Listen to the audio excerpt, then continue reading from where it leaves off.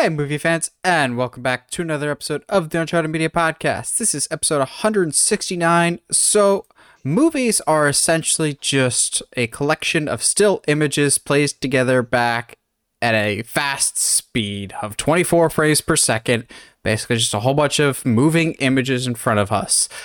Well, there's certain images, specific snapshots in movies that if you pause the movie at just the right moment, it can tell the whole story. It can be a beautiful image in and of itself. It could be a wallpaper. Just pause the movie at the right point and go, oof, I need that on my laptop. That's what we're going to be talking about this week. Specific snapshots, specific moments in movies that were just like, oh, that either conveys the story beautifully in just that one image. It's gorgeous to look at. It's just cool to see. Anything that really inspires or makes us feel things just from one specific image. We're not looking at full scenes or full movies, just one snapshot in time for these specific movies, one per movie. We don't have a set list, but just one per movie of specific shots in movies that were like, oh, we're blown away by the time and dedication that went into that. But first, before we get into all that, Josh, how you doing tonight?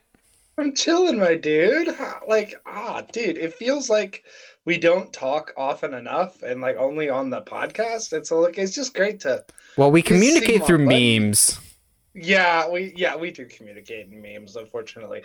I've recently through conversations with unfortunately people younger than I am, realized how much of a meme lord I am, and that was a very sobering reality to say the least.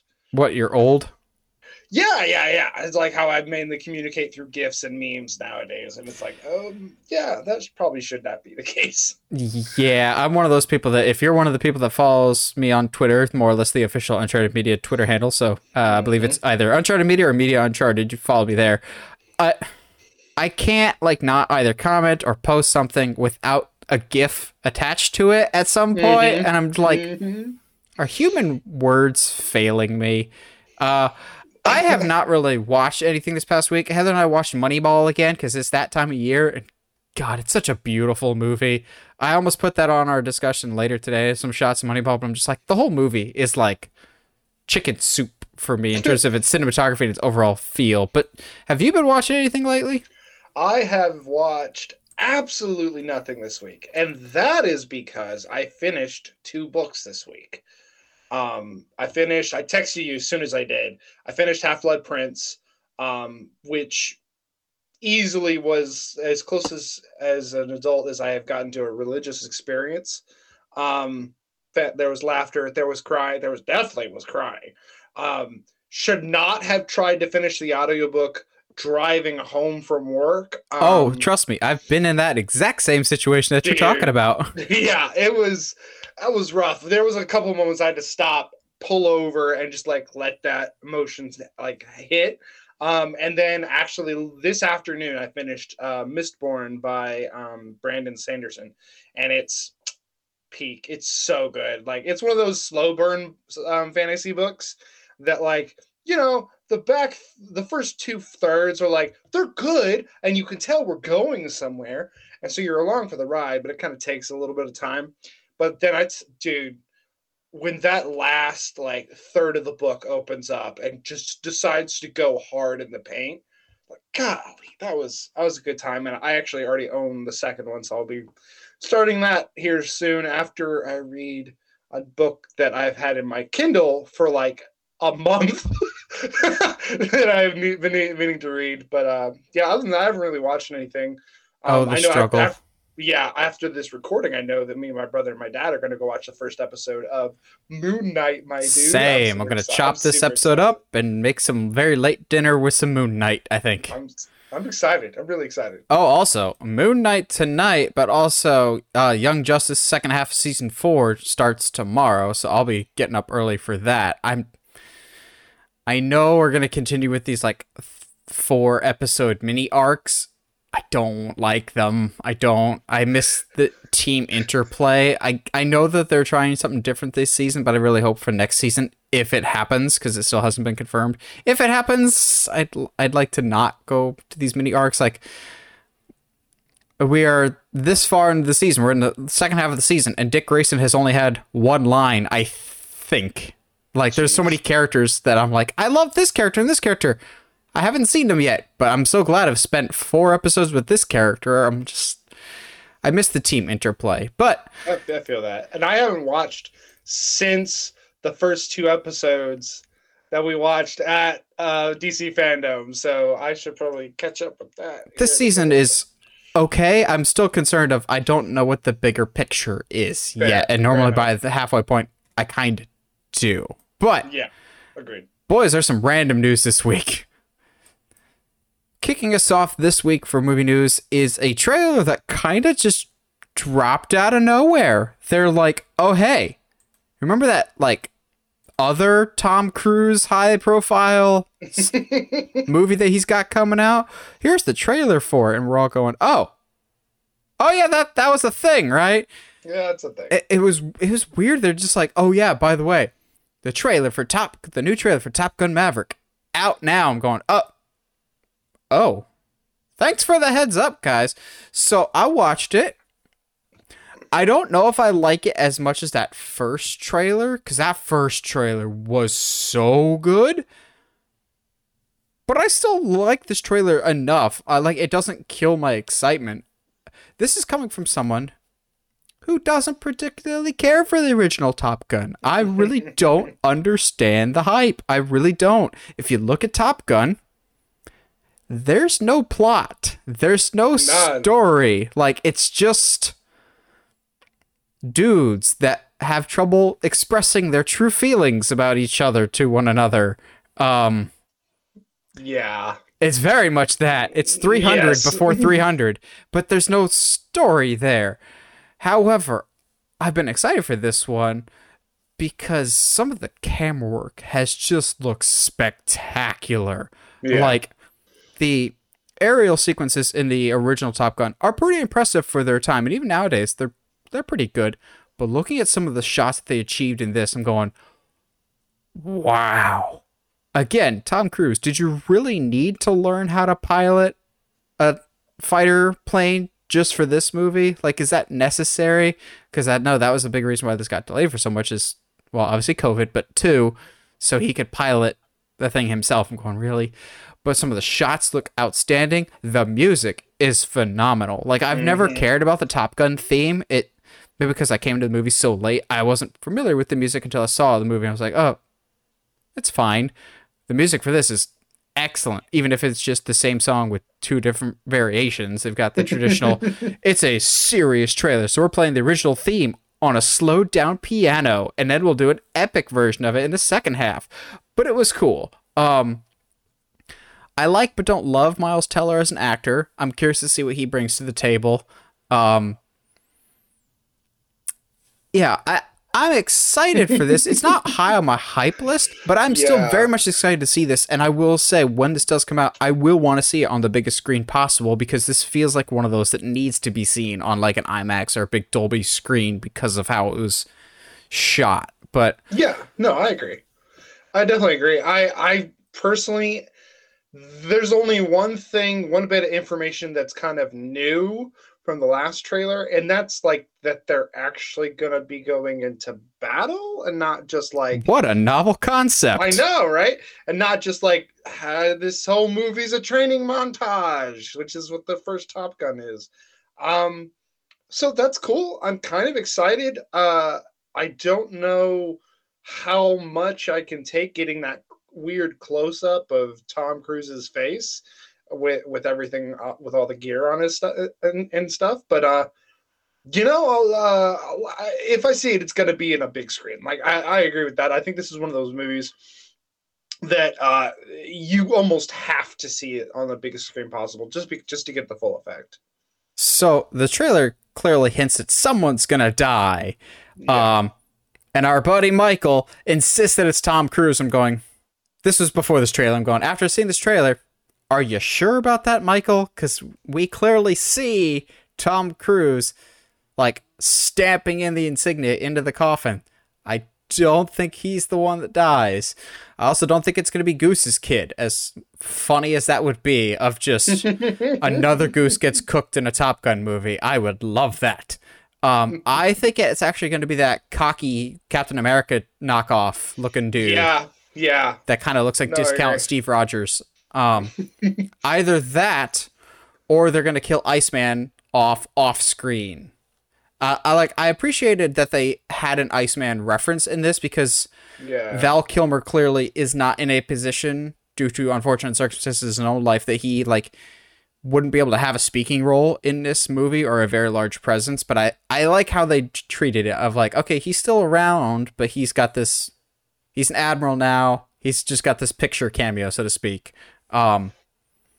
Which looks good, by the way. That it was a very good looking picture, but it is what it is. I think at the end of the day, like what this comes down to is, it's gonna. I don't think the death is gonna be any particular character that we're quote unquote supposed to care about. Unfortunately, I'm not looking beyond the surface level on this movie. It's a Top Gun movie, so like, it's kind of like when they announced Real Steel. Like, the bar is very low for me going into this movie as far as expectations. So we'll see what happens. This trailer, like you said, the trailer doesn't get me any less hyped. I'm probably gonna end up seeing it, but yeah. I don't know about you, but I completely forgot that John Hamm was in this. I was like, yeah, same. Oh, that's John Hamm. Cool. He looks like a grumpy curmudgeon in this. He's great at doing that. Yeah, the cast looks like a solid mix of like known people and unknown people. Like, Cruise, Teller, Hamm. I'm excited for this. It's not high on my hype list, but I'm significantly more excited than I should be for a movie that I didn't actually care for the original. But the camera work in this has looked really impressive. Music should be really good. So we shall see. A movie on the flip side, though, that I'm actually a lot excited for, if it even is a movie that we don't know what it is at the current moment, but that is a Nova project that supposedly has been officially announced by Kevin Feige. I don't fully know the context of when he said this or why he said this. Maybe he was promoting something with Moon Knight, because they were doing some press for that. But he all but confirmed, hey, we're doing a Nova project for Disney Plus. He didn't specify if it was a movie or a TV series, and maybe they don't even know at this point. But they said they're moving forward with a Nova project, and it's going to be written by the guy that wrote Moon Knight.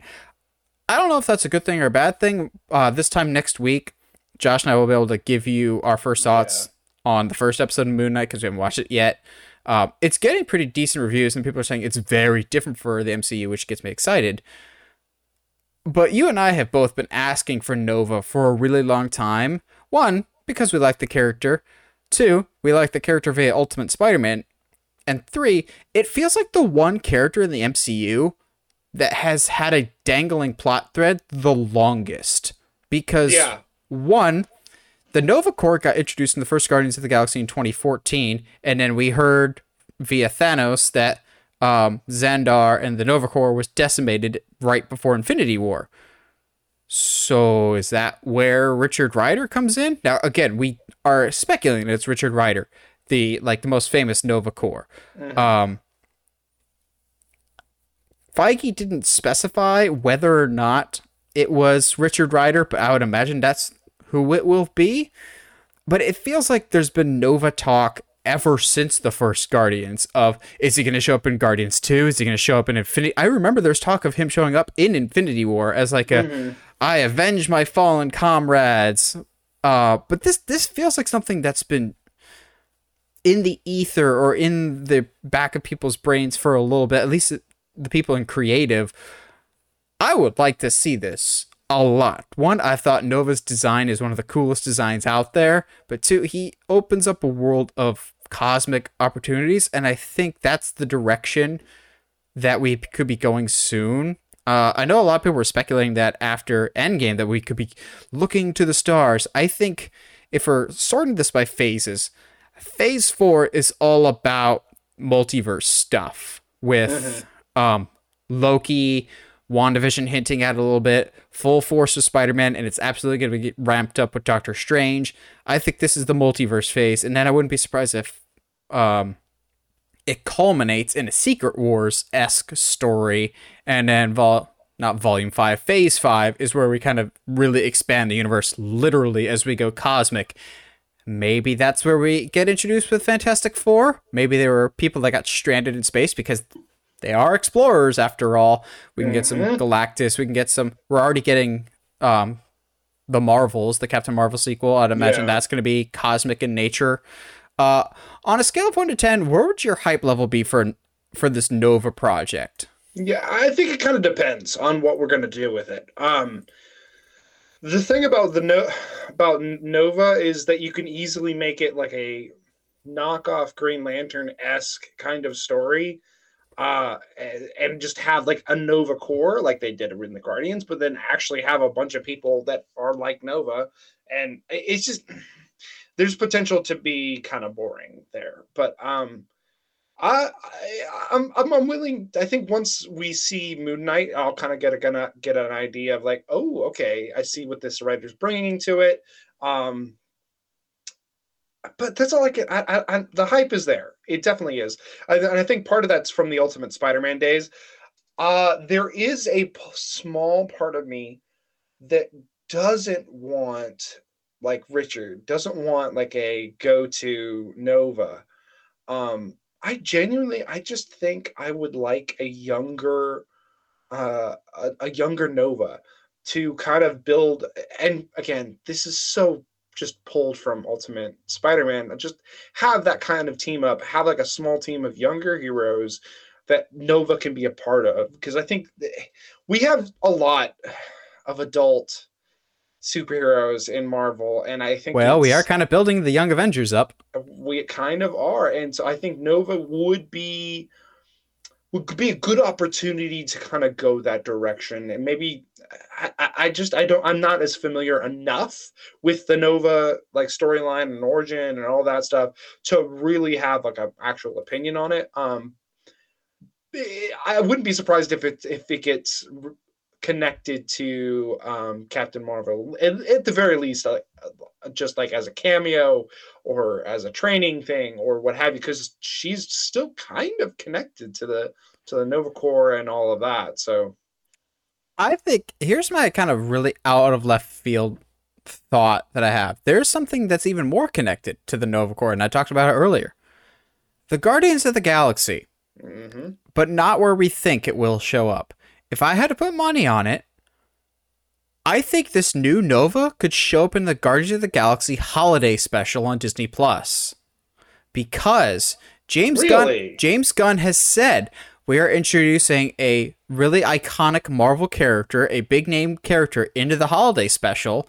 It'll go specifically to Disney Plus, like this Nova project will be.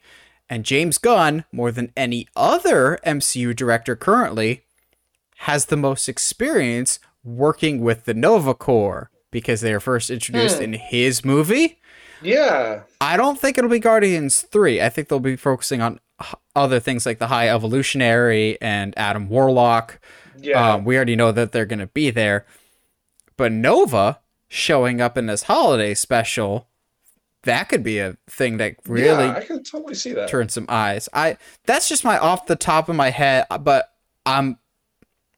there's enough clues there that I'm standing a little more firm on it than usual than just a shot in the dark. Yeah, I mean, I think it makes the most sense for James Gunn to introduce Nova, at the very least as Before he leaves for DC. Yeah, he's totally leaving for DC. There's no doubt about it at this point. But I don't hate that at all. I part of that's as a DC fan, but also just I think there's only so much James can do in the Marvel universe. Yeah, I'm down. Sure, why not? I think with if Xandar truly is decimated, then the Nova Corps is going to have to build from scratch. So they're going to need some sort of champion. I don't know. And now it is time to talk about the most beautiful man in the world finally being one of the most iconic horror characters of all time, as Nicolas gosh darn Cage will be playing Dracula, and we have our first official look. Now, normally, we don't talk about set leaks because there are things that have been leaked out that the studio never intended you to see. However, given that these pictures showed up in People magazine, it was clearly approved ahead of time by the studio. That being said, God, I love this look so much. There's so many little details. Like, I love that the red is like ridiculously oversaturated to the point of like, if this is in black and white, that's gonna pop a lot more. I don't think it's gonna be in black and white, but that would be awesome. Or if there's black and white sections, I like that all the little pieces I'm looking at now. I like that all the little pieces have echoes of previous Dracula incarnations. He's got the Widow's Peak of Bela Lugosi, the pendant, and also the really bright red kind of makes me think of the Gary Oldman one from Bram Stoker's Francis Ford Coppola Dracula. I also love that we're either in the middle of or on the verge of a huge Cageissance, because I don't know if you've checked the Rotten Tomatoes score for The Unbearable Weight of Massive Talent or not. Not recently. It's in the high 90s, dude. Attaboy. And everyone's like, yeah, it's a loving Nicolas Cage homage. I'm like, y'all slept on the beautiful man that is Nicolas Cage. Some of y'all saw Pig, and oh my gosh, he's amazing in Pig. I feel like he's on the verge of some really big things. Because, yeah, I think Unbearable Weight of Massive Talent is like his first like major studio project in a very long time. Which I love that he came out recently in an interview. He's like, yeah, I know I did all those like directed DVD movies, but those were to pay off debts, which we already kind of knew. But he's also said, I stand by all those movies. I gave 110% in every movie, which you and I have been saying that forever. Yeah. Even terrible movies, he gives 100%. And I expect nothing less for this. I said it before, I'll say it again. I have a love-hate relationship with the director of this movie, Chris McKay. I love Lego Batman movie so much.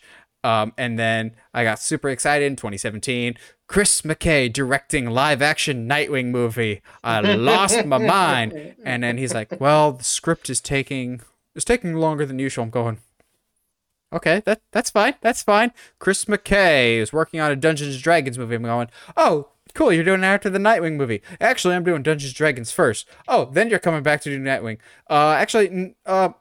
I'll get around to Nightwing, but before I do that, I'm going to do Renfield. I'm like, the heck is Renfield? Like, just focus on the task at hand, man. Which, the Nightwing thing, I might be coming back to that eventually, but that's a topic for another day. I like the design here. They're clearly going for a horror comedy route, judging by some of the names attached to this movie. Also, my doppelganger, Nicholas Hoult, will be in it. I think he's a really talented actor in most roles. He kind of phoned it in as Beast in the later X-Men movies, but so did some of the other cast. Looking at you, J-Law. But Josh, you see the beautiful, magnificent caged man that is Nicholas as Dracula. Thoughts? This literally, no, like, and what's crazy is I think if you took away the People logo and took away the Renfield attachment, I would literally just think that this is Nicolas Cage throwing money at doing a cosplay of Dracula.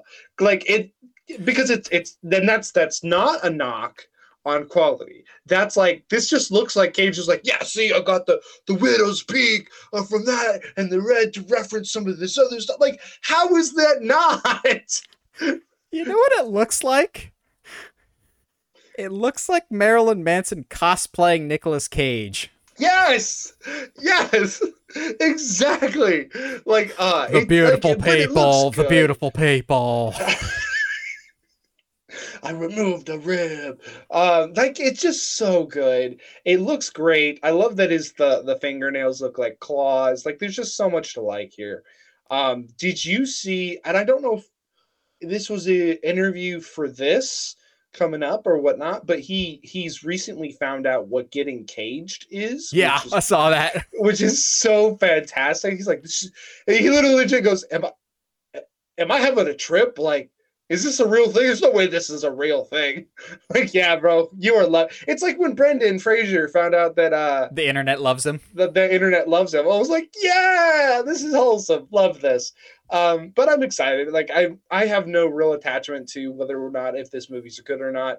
But if we get a Renfield movie with a What We Do in the Shadows vibe, I will not hate this at all. At all.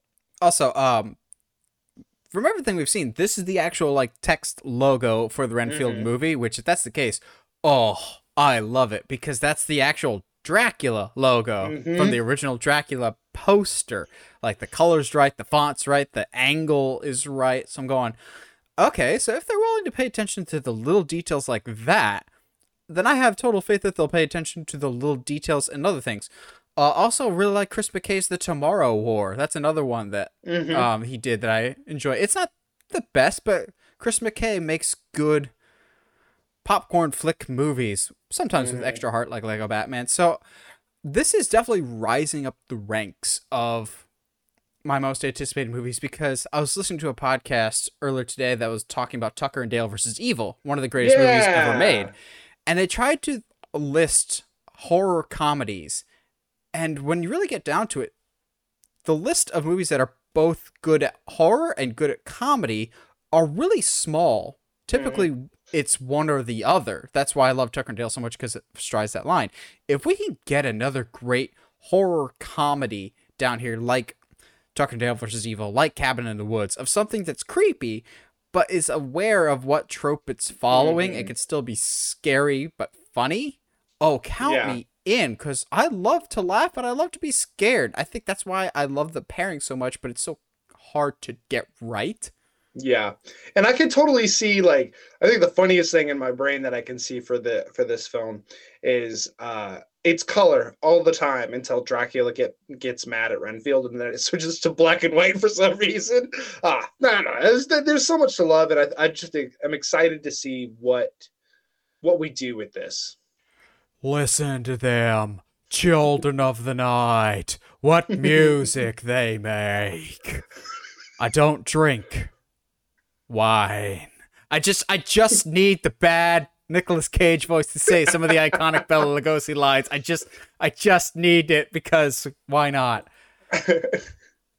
Also, if you're doing a superhero casting bingo card, this is not one of the ones that I would have anticipated anytime soon. And that is, we have the main villain for the upcoming Blue Beetle movie starring Xolo Maridueña from Cobra Kai as Jaime Reyes. We have Basic Instinct Sharon Stone playing Victoria Kord. Now, for those astute listeners or viewers at home that know their DC Comics history, Sharon Stone has already been a villain in a DC Comics movie. Quotations around DC Comics, as she was the bad guy in the Catwoman movie that very quickly became high on Josh and I's list of worst movies that we've ever watched. Like, dude, if you make a guide of how to make everything wrong in a movie, top of the list is Catwoman. Maybe above The Room, because The Room had no budget and it was made by amateurs. Catwoman was made by quote-unquote professionals. That being said, I have two minds of this. One, I think Sharon Stone's a great actress, so I'm really excited to see what she brings to the table here. Two, them announcing the name kind of may hint, for the first time ever, about the plot. So for those that don't know, Victoria Kord will be a completely new character for this movie. However, the last name is not made up. Ted Kord is the second Blue Beetle, and probably the most well-known Blue Beetle. I would not be surprised at all, and my early prediction is Ted Kord was her husband, and they ran Kord Industries together, because in the comics, Ted Kord was kind of like if Tony Stark had a conscience, or like an Oliver Queen, of like they have their own I don't know, electronics industry, like technology business, basically. Like, they're super wealthy. I would not be surprised if either she killed him trying to claim control of the Scarab, or like he had been Blue Beetle for a little bit using the Scarab technology, but not the Scarab itself, because that's a big distinction. Yeah. Blue Beetle, the new Blue Beetle, the one that this movie will be following, Jaime Reyes, has basically an alien backpack that has a brain of its own that gives him the armor. It interfaces with him. It's attached to him forever. The Ted Kord version of Blue Beetle made his own stuff. He was a scientist. He did not have something attached to him. Maybe Ted Kord was in this universe at one point, and either his sister, his wife, whatever Victoria's connection is trying to maybe get the Scarab back from Jaime. Maybe she's trying to use the technology. Maybe she's running Kord. I think the fact that they name dropped her name was Victoria Kord when they like officially announced this kind of starts giving us our first little breadcrumbs for this. Like, you and I have already been massively hyped for this project forever. But now that we're starting to get some speculation about the storyline, does this get you more excited, less excited? Thoughts? I'm you know me, man. I reserve hype for the first trailer. I try not to get too excited until I kind of see what we're offering here. It is very interesting, though, that they're bringing in a Kord of some sort in this scenario. It's interesting that, because to me that says we're not going the route that Injustice did, and that just completely ignoring that any kind of Blue Beetle happened before this. But they are like acknowledging that something has come before this. What's going to be interesting is whether or not they keep Kord Industries, how do I say this, comic book accurate, in that, like you said, Tony Stark with a conscience, in that there was nothing shady going on underneath. But maybe that's Victoria, who either wife or sister, is a part of that shady stuff. So, like you said, dude, there's a lot of possibilities here. I just, at the very least, think it's very interesting. We're acknowledging the possibility of a Blue Beetle coming before Jaime, and which means to me more of him stepping into the role of Blue Beetle and less of, hey, I could be the Blue Beetle, which is kind of like that. That's definitely a more interesting story of like, all right, this is who the Blue Beetle was. How do I step up to that mantle while still making it my own? Yeah, like, could they be trying to follow the footprints of like an Into the Spider-Verse, which as soon as they announced Blue Beetle, my first thought was, oh, so you're trying to capitalize on some of the money of Into the Spider-Verse of picking an obscure comic book character that appeals to a younger demographic. But I think this could be a really cool idea. I also would not be surprised if, until they get stuff figured out with another property, that I was almost tempted to make the whole Flash situation its own separate topic, but we don't want to get into that overly negative stuff here, as sucky as that is. Until they get that crap figured out, maybe they substitute Star Labs for Kord Industries, because they kind of have the same technology base. So if we could get some like Star Lab related stuff, of maybe a hint to like Superboy out there somewhere, or some other Young Justice adjacent storylines, because a lot of stuff can come out of like a Star Labs or a Kord Industries in terms of like science messing with stuff. The biggest ringing endorsement for this movie for me right now is the fact that they decided, you know what, we have this much faith in this movie, it's not going to HBO Max, this is going to be a theatrical release. I think that's the biggest sign of confidence, and it's, to me, honestly, it's only a matter of time before that happens to Batgirl. I think once the Discovery merger goes through, the Discovery merger happens, I think that'll be announced. It'll get delayed, because every DC movie is getting delayed, and one in particular, it's probably for the best that it got delayed, so you have time to take out your big dick actor who does not deserve to be in his role anymore after his horrendous activities. Yeah. But again, I'm not talking about that. But also, like, because it's there and I can't not acknowledge it, what kind of car do you think Jaime Reyes drives? Accord.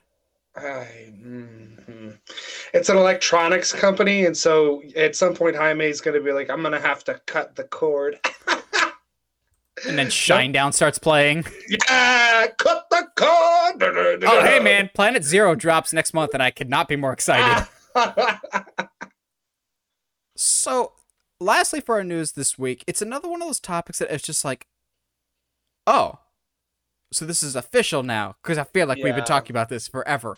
And that is that we are getting an It prequel series on HBO Max. I thought this was already kind of a thing, but maybe it's just not confirmed. I was excited about it because I actually liked the first Andy Muschietti It. I wasn't overly enthusiastic about part 2, but to be fair to Andy Muschietti and the people involved, the second half of the It book isn't as strong as the first. Yeah. It's just basically the first one over again as adults, except more flashbacks. I was excited until they kind of gave some very sparing details that they're like, yeah, it'll be set in the 60s, and it'll be like the origin of Pennywise, and it'll be the origin of him and Darium going, but didn't we see like in either the first or the second one that he's been around since like the Pilgrim era? Yeah. Like that set it in like the Vavitch era or Fear Street 1666, that era with like an early Pennywise with a technology-less world. Maybe he's not a clown. Maybe he's just a person. That sounds a whole lot more interesting to me than just sticking it in some... Let's take advantage of the 60s vibe all over again. Like, it worked for Stranger Things, it'll work here again. Like, come on, man. Honestly, the only thing I want out of this series is a space turtle. No! That's all I want. I don't want the space turtle! All I want, bro. For those like... Literally, that's the only thing that they haven't shown from the It books. Well, like, technically, in the first It, when... who's the main character? Not Georgie. He's the one that gets nom-nommed. Bill. No. When Bill goes to the basement, he's holding a Lego turtle. So I think that's the closest we'll ever get, and hopefully the closest we ever get. Because for those that don't know, in Stephen King's own book, in the It book, that neither the show or the movie has adapted, thank God, the only way to defeat the alien being that is Pennywise, because he's an alien, is essentially to get high and talk to a cosmic turtle. When you have as many books as Stephen King, they can't all be winners. But even when you're big books... What? But why? But what? Like... Okay, Steven, we're going to make this terrifying clown that sucks the souls out of children and eats them because of their fears. What's his biggest enemy? A cosmic turtle. Like, I know he did some drugs back in the day, but I didn't know he did every drug back in the day to come up with that.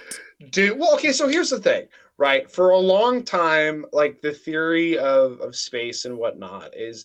One of them, and I hate that there was actual scientists believed this, that like the Earth sat on the back of a giant turtle swimming through space. Like literally in what book is A History of Time by what's the scientist? Stephen Hawking. It's a Stephen Hawking book. He literally like has a conversation with a scientist, and he's like, well, wait, so like if there's turtles in space, what are they standing on? And he legit, like, the science makes eye contact with him and goes, it's turtles all the way down. So that it's not from nowhere, but like it is from nowhere. Why are you trying to justify this, man? I just don't look like I'm just saying that the cosmic turtle thing is an actual like scientific belief that was held at one time. Okay, but that being said,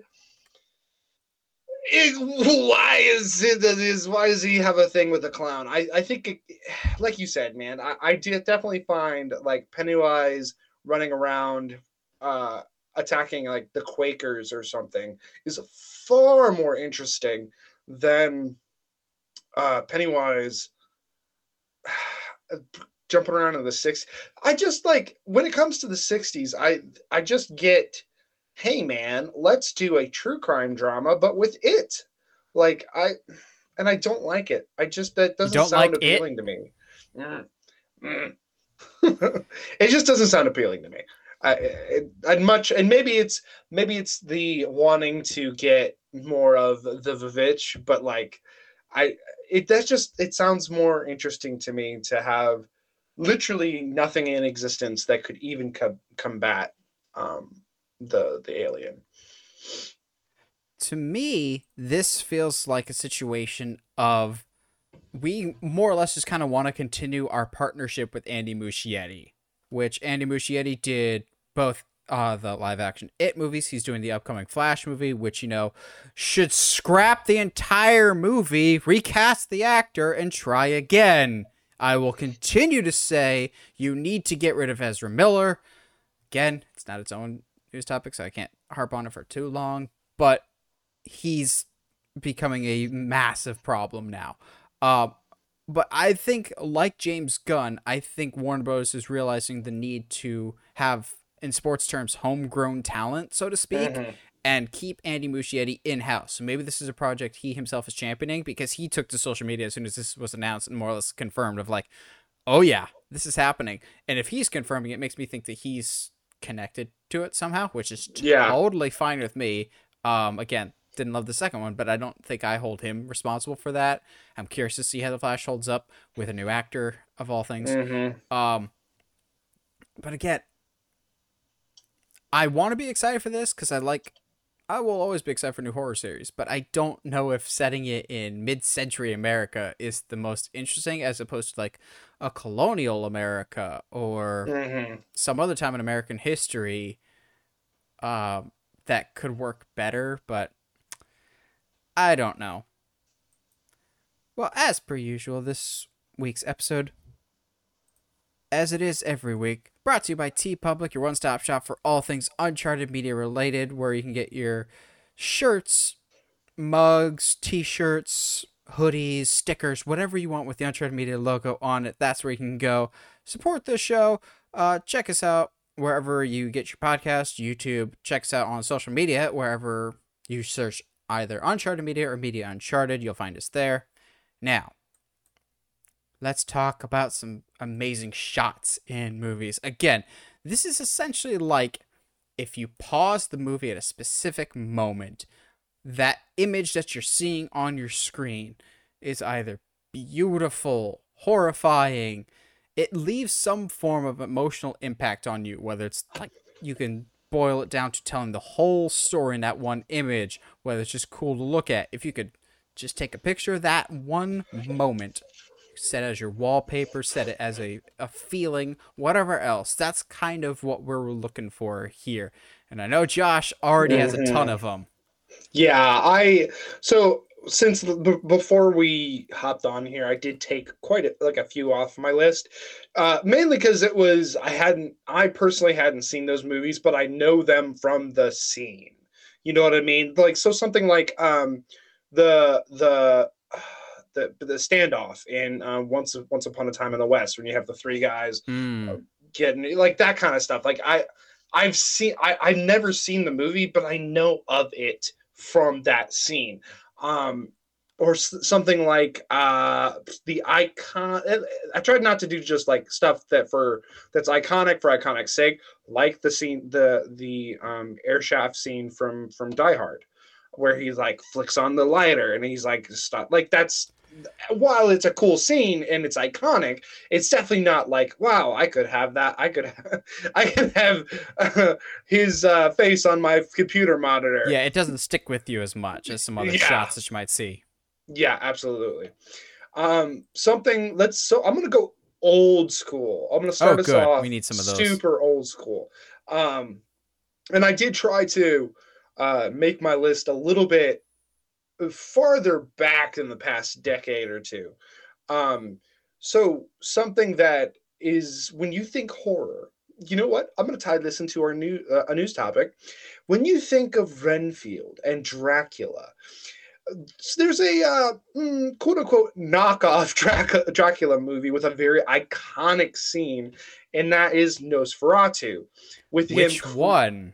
creeping. The one I picked is him creeping up the stairs, and you have the shadow out like being up on the wall. And to Okay. me, that's what I see that, and I'm like Nosferatu. I think of Nosferatu. I think of that scene like every single time.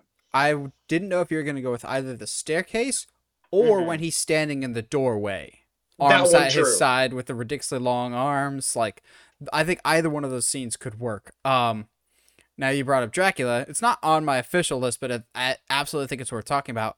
And I think that's the first establishing shot inside of Dracula's castle in the original, both in the original Dracula and in the Spanish Dracula that used the exact same film set during the nighttime, which I think is cool.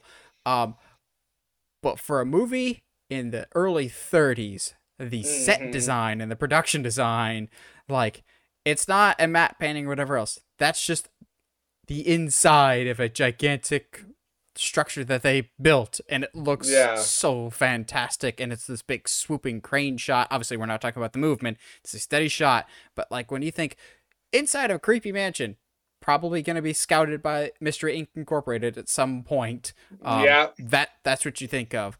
So I have some dramas, some horror, obviously multiple Star Wars entries, some Disney, and superhero stuff. What should we which of those should we tackle first? Let's get our dramas out of the way, my friend, because unsurprisingly, I have a couple Ryan Gosling movies on my list. Shocker. I know. But like when you think about it, like Ryan Gosling has been like the more I looked at it, like this guy has been batting 1,000 for a while. As far as if you're considering like movies that just look good, his movies also happen to be good. But something like Drive, which was very hard for me to pick a scene from Drive, in which I was like, "That's fantastic." The upshot of him holding the hammer, gorgeous. The slow shot of him going in for one of the first kiss with a sunset right behind him, fantastic. The one that sticks with me is when he is on the phone looking over the city. It's like back third of the movie, if I remember right. I can send you a picture of it because I actually have it saved on my computer because I did that. But so you know it's a good shot. Yeah, like at the Drive in general is a beautiful movie, but like you get this, it's the superimposed, like he's kind of shrouded in shadow, and you get the nighttime light of LA that's sprawling out in front of him as he's like trying to make this tough decision of do I make this choice of doing something that's going to potentially get me killed, or do I just, I don't know, drive off into the night and just walk away from it. So it's fantastic. And obviously like Blade Runner 49 is up there. Movie is just all of it. I really try to pick a scene from it, because I mean there's the first time you see him walking to his apartment and you get like the first like street level shot, and so you get the sprawling skyscrapers, and that's all cool. You have the first time he's in the tower when he's walking down, and there's all those naked androids, right, all in glass cases, and you got the moving light, like, oh, fantastic. You have, I just like, there's so I could or the one that everyone always points to whenever I see a picture from Blade Runner 2049, it's always the same with the gigantic neon pink Ana de Armas hologram talking to him like such a tiny guy. I always think that shot. That one like definitely explains the movie the best, I think, is because in that scene she's like, you look like you're really alone, little man, and like that's that's how he is like most of the movie. So it's fantastic. It's a good shot. So Good my shot. No, following my train of thought here, follow yeah, the yeah, breadcrumbs yeah. here. Ryan Gotcha. Gosling was in La La Land. No, I don't have anything from La La Land. But La La Land was a beloved Academy Award movie about musicals. Another recent Yes. movie about musicals, Tick Tick Boom. Yes. I love the pool shot, the overhead Yeah. shot, and seeing the lines in the pool as musical bars. I'm going, oh, that's a beautiful shot. That must have been so difficult to make. Either that or when he pushes the wall in the diner down and opens Oh up yeah. everything. You're going, oh, that's pretty. There's a lot of. Lin-Manuel has a really good eye for shots, which really surprised me. Tick Tick Boom has beautiful cinematography. I don't think I have any Ryan Gosling on my list today. Really? Nope. Really? I mean, I can't blame you. I mean, I'm definitely biased because like Drive, like Blade Runner, Place Between the Pines, Nice Guys. There's a lot of like really good Nice movies that guys. he's The been in. shot of the two of them in the elevator. Fantastic, love it. But there's just a lot to love about. I think about his movies typically are visually very interesting, and so it's not that surprising. But Which makes me really excited for that Wolfman movie he's got coming out. yeah, Oh baby, let's yeah. go. What else you got? Let's I'm gonna do. I don't know if you've ever seen this, and if you have, it's probably been a long time. It's a small movie with our boy Ewan McGregor called Big Fish. There's a scene of him standing in these bright yellow tulips. I'm not particularly a huge fan of the movie in Yeah, I was gonna general. say I don't like the movie. It's fine, but the scene of him standing in these bright yellow tulips has still stayed with me. I'm just like, because it's very contrasting. Because, and much like the movie, I'm not going to give the movie as much praise as it doesn't deserve a lot of praise, honestly. But him being dressed in this dark brown suit, it's dirty, and just being in this field of bright yellow tulips, to me is very. I don't think they're actually tulips, but it doesn't matter. It's very pretty to look at. It would make a good. It's a good desktop background, to say the least. So, one that I didn't even really consider, and it's probably looking on my list. It's the oldest movie on my list, and it's one that I didn't even think of until I was doing some research, and I was like, "Oh yeah, that was the moment in the movie that I knew I loved this movie, and it's one of the best movies ever made." 12 Angry Men. I Oh, Have you seen 12 Angry Men? I don't think I have. Really? Who's in it? Henry Fonda. It's the one where a kid is accused of murder, and there's kind of very sketchy or barely any evidence. So basically, like 11 guys say he's guilty, but one guy saying he's innocent, and it's basically the entire movie is just in this one room. Um, Hmm.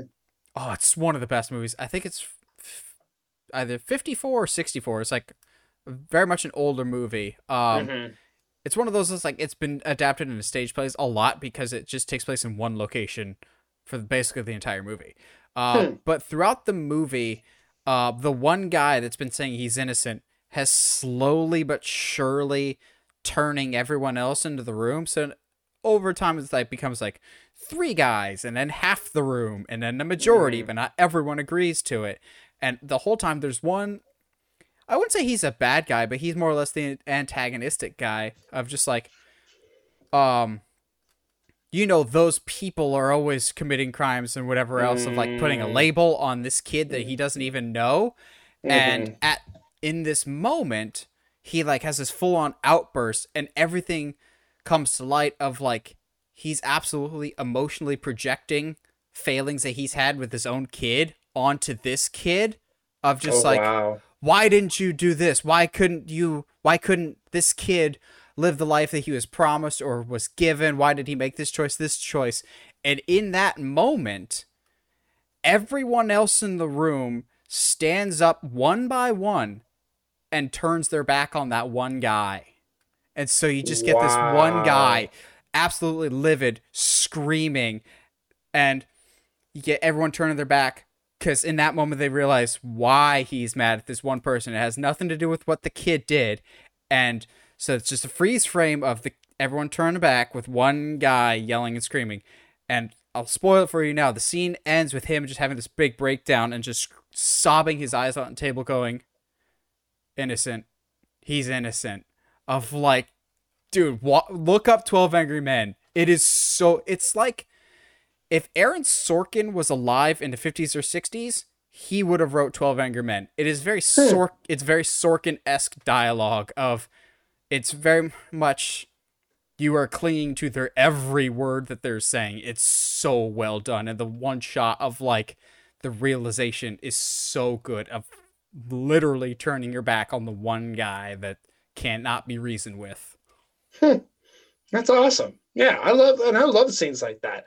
I think the culmination of what movies are building to, that's like that symbolism. Oh my goodness, is pretty strong. I think, because like that's very much what happens at the end of Fight Club, which is definitely a scene that I have always loved watching. Them holding hands and watching, and it's definitely on my list. Watching these credit card buildings just blow up, love it. It's a culmination of what all this movie has been building to. And we also have some history with Fight Club, which, boy. Listeners at home, that was the first movie Josh and I ever watched together was Fight Club. And I still very much have questions of how Edward Norton is still alive after, blowing half his face off. Going, but if you're still alive, then how is Tyler Durden still alive? Spoiler alert for a movie that's old. That's old. It has been spoiled multiple times. Oh yeah. But yeah, that final shot in Fight Club is pretty iconic.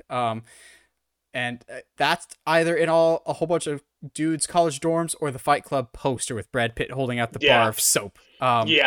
Which someday we'll do best movie posters. I've just wondered how we're gonna do that because posters involve knowing what they look like.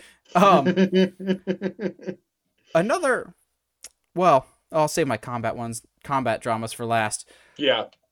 One of the greatest movies of all time, in my book, and a lot of other people's books, is The Shawshank Redemption. I knew it. I knew we were going to talk about Shawshank at some point. I have it on my list. And there's a lot of great shots. There's a lot of great shots carved in the beam. So was Red. I love that shot. Or the God shot at the end of the movie when they're on the cool waters of... I'm not even going to pretend to pronounce how that island's name, which, quick side tangent, I love when Family Guy spoofed Shawshank because he writes the letter. He's just like, "Hey, remember that island I told you about once in conversation a decade ago?" And Cleveland just goes, "Crap!" And Peter's just like, "Oh, is that him? No, that's not him." Like, that's so reasonable because they only talk about that one time so many years ago. Yeah. But there's so many good shots in Shawshank. Maybe it's that God shot where you go over the complex and you see the whole prison yard for the first time. But for me, you've got to go with the most iconic, with the Andy Dufresne crawled through 500 yards of crap to get to freedom on the other side. And you get the man with wide open arms as the rain comes down on him as he's literally cleansed of his sins that he didn't even commit. It's very literal in terms of what that shot is. Yeah. But God, it's composed so beautifully. It's lit perfectly with the lightning coming in. It's the perfect encapsulation of the movie itself. There's some great cinematography in all of Shawshank Redemption, primarily because you had the fantastic what is his name? I know the cinematographer. I know the cinematographer's name. Roger Deakins, who also did Skyfall, which also looks gorgeous. There's a couple shots in Skyfall, like the first time he comes into that club with the Komodo dragons, and you get all the little low lights. But another honorable mention that I have for Skyfall is the scene that got ripped off in Shang-Chi with the silhouette fight with the neon lights in the Yeah, background. God, that's beautiful. But it's such a beautiful shot. Shawshank's arms wide open, freedom, Hmm. hope finally paying off. Y'all know the cliches by now. You've seen Shawshank on TNT at least once. Yeah, and like that's my go-to if I'm going to talk about one of my favorite shots in that movie. That's definitely one of them. I mean, there's also the one where they pan over the yard as Andy plays that music. I think he's not supposed to be playing. There's that shot. It's fantastic, but it's definitely arms arms out, being rained on after finally escaping. Like it's just so good. There's no denying it. So let's go ahead and talk about Skyfall because that's definitely on my list. So All of Skyfall is gorgeous. When the house it is burning is. down and he's got the silhouette and running away from the fire. Oh, When he's under dude, the water and he's hitting the ice. there's so many good. So if you had to pick one shot from Skyfall that you feel like, I want to say emotionally registered with you, what would that be? The silhouette fight with the neon lights in the background. Yeah. I love that so much because it's just backlit so well.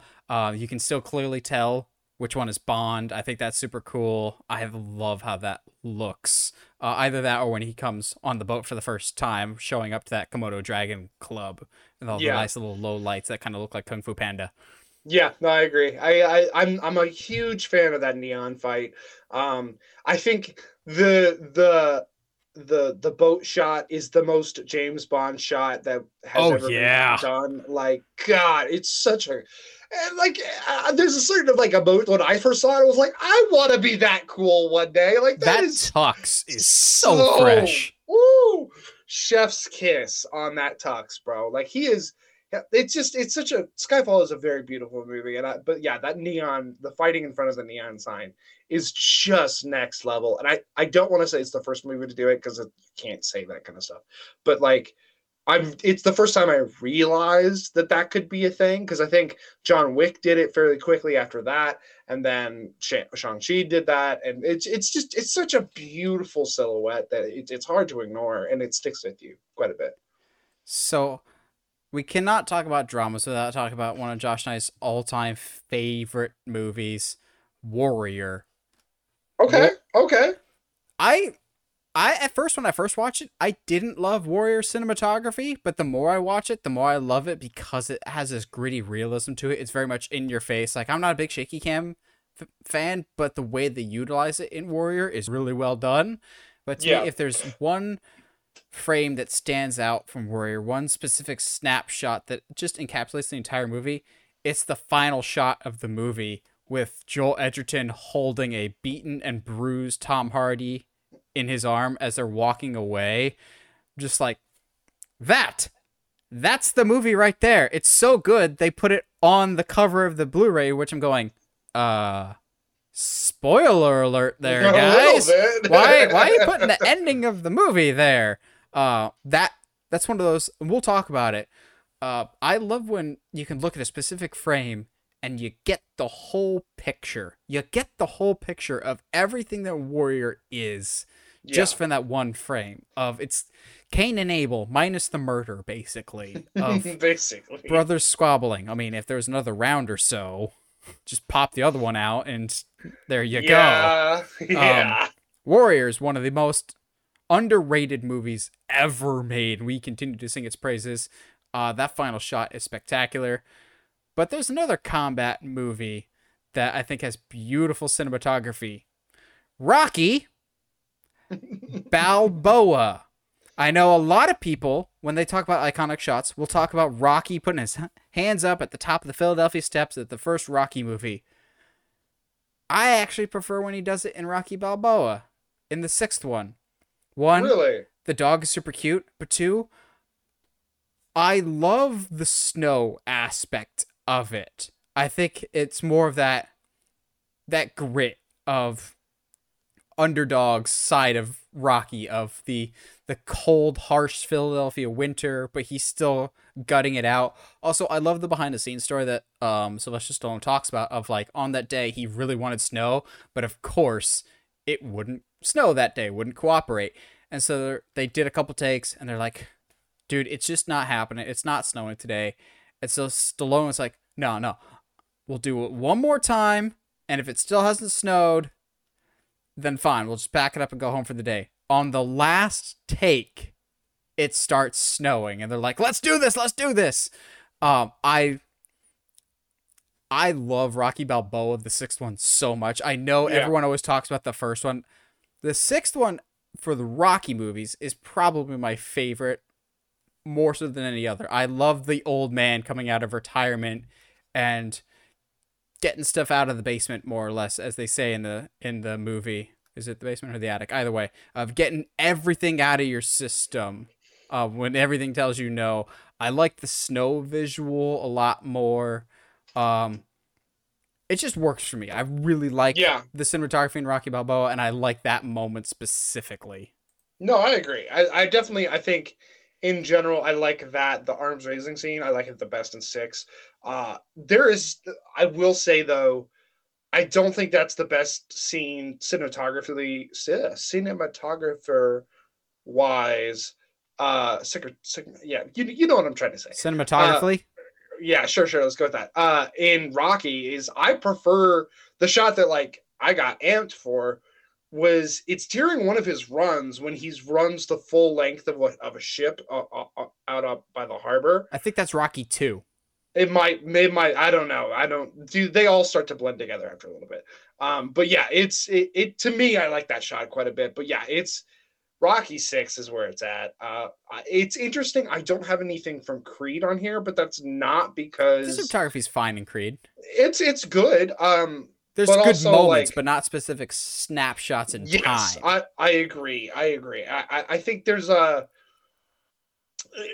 that's something that I think with some of these moments in some of these movies is like if we talk about some of these we're both going to have different moments about one of my favorite combat dramas was a little movie that I expected absolutely nothing from, starring Brad Pitt and Shia LaBeouf as tank operators. Yeah. Dude, the cinematography for Fury is outstanding. The moment that does it for me, and it definitely helps that it's kind of like the climax of the film, is the house that they've stationed up against is burning down behind them, and they are on their last guns. They're like just going to town as the Germans come in, and just the shot is so gorgeous. The house burning down behind them, and they're just surviving as best they can. It's so beautiful to look at. I mean, it's chaos and death and take it seriously, blah, blah, blah. But like, it was definitely a moment that took me out of the movie for like a half second of like, oh, I like that. That's pretty to look at. Because they stay on that shot for quite a bit. Fury is the first movie, like I had seen other ones, but Fury was the first movie that really made me go, holy crap. When he wants to be, Shia LaBeouf is an incredible actor. Absolutely. Like, I think he was the best thing about Fury. And that has a stacked cast like Brad Pitt, John Bernthal, Logan Lerman, Michael Pena. Like, that's a good cast, but I think Shia LaBeouf was outstanding in that. Fury also has excellent sound design. It's so good. So I have a few horror, not a ton. Horror, Star Wars, Disney, and superhero movies. Where are we going next? Where do we want to go? Or do you still have some dramas to get through? I have I've got technically 2 dramas to get through. One of them is definitely a war movie, and the other is a drama thriller. Sure, let's go with that. Is it Saving Private Ryan? No, it's not. So it's actually one of the more recent ones. 1917 is a... Which one? The entire freaking movie? I know, is just a masterclass of filmmaking. It is an accomplishment. And I think like when I hadn't heard about it until it came up with all the awards, and I was like, okay. And then you watch it and you're like, oh, and then you see all the behind stuff. From a technical standpoint, this is one of the best movies I've ever seen. Yeah, absolutely. the shot, I think I'm gonna. It's gosh, it's just so hard because there's the shot where he right before he jumps off the bridge, that you see everybody chasing him, fantastic. But I think I have to go with that long. I think it's the longest take in the entire film because the quote unquote the whole movie is one take, quote unquote. But that long take where he's running down the green, Yes, and everybody's I charging. completely agree.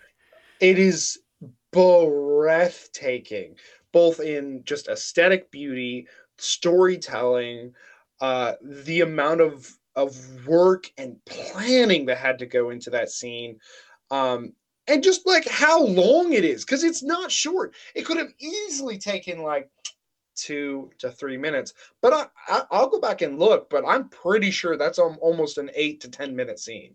I remember seeing it in the theater in that specific moment when he climbs up for the first time and the music's building, the fantastic Thomas Newman score. It's one of the only times I've ever like actually white knuckled my chair, just going, Yeah. "You're this close, go!" And if you just freeze it in that moment with the explosions going off next to him, I love that he doesn't have the choreography. Like he almost trips on two separate guys in that moment. He's just charging forward. And then he actually trips. Yeah. It's just, it adds to it. It's so, 1917.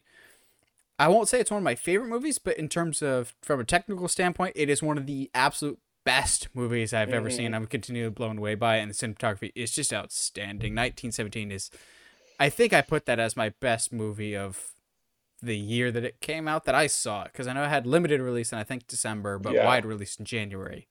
Yeah. The last quote unquote drama, it's definitely more like a thriller, but I would be remiss to have a conversation of best snapshots or best scenes, best if I didn't talk about Fury Road. You know me. I am so like, this is easily one of my top 10 favorite movies of all time. It's absolutely gorgeous, and there are much like Blade Runner, there's a lot of scenes you can pick here. I think the one that has continuously stuck with me, and is one of the reasons I will rewatch this movie so much. It can easily be, when they're driving into the storm and they do that big pull out shot, and so you see how small the cars are in comparison to the storm, and that's beautiful. To me, the best scene of the movie, the best looking scene, the one that conveys the most, is when Furiosa realizes that the goal, the green place that they were going towards, does not even exist anymore, and she just collapses into the sand and screams. Beautiful wide shot. Oh, dude, it gets me every time. Like, because we have Furiosa is getting a movie or a prequel movie with Anya Taylor-Joy. Let's go. Like, way to like make this a Mad Max movie, but like the side characters are just as, if not more, interesting than Mad Max. Like, let's go. Absolutely. But yeah, that scene still sticks with me, and like I'm pretty sure I rewatch Fury Road like once every few months. Oh yeah, but just it's so good. Score's fantastic, acting's fantastic, but like that scene specifically keeps me coming back. So I have two Disney movies. One, no one will be surprised about because it's like one of the most iconic shots of all time. The second one might surprise you because it's oddly specific, but it's always stuck in my brain. I'll go with the obvious one first. The opening to Lion King. Next. Like, just okay. Just obviously seeing the iconic Pride Rock with everyone coming down, specifically when Zazu swoops into frame, you're like, that's it. Go home. Even the movie knew, we can't top this. Opening credits. Here you go.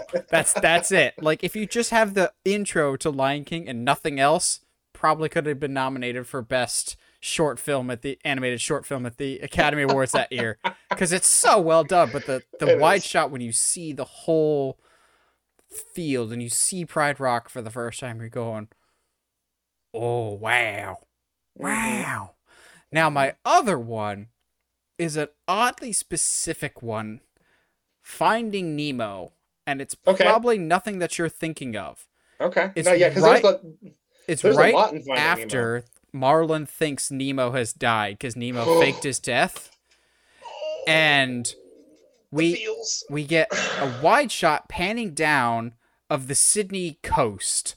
And as a kid, my mind was blown because I still maintain to this day that is one of the most realistic um shots that I have ever seen from a Pixar movie, especially for its time.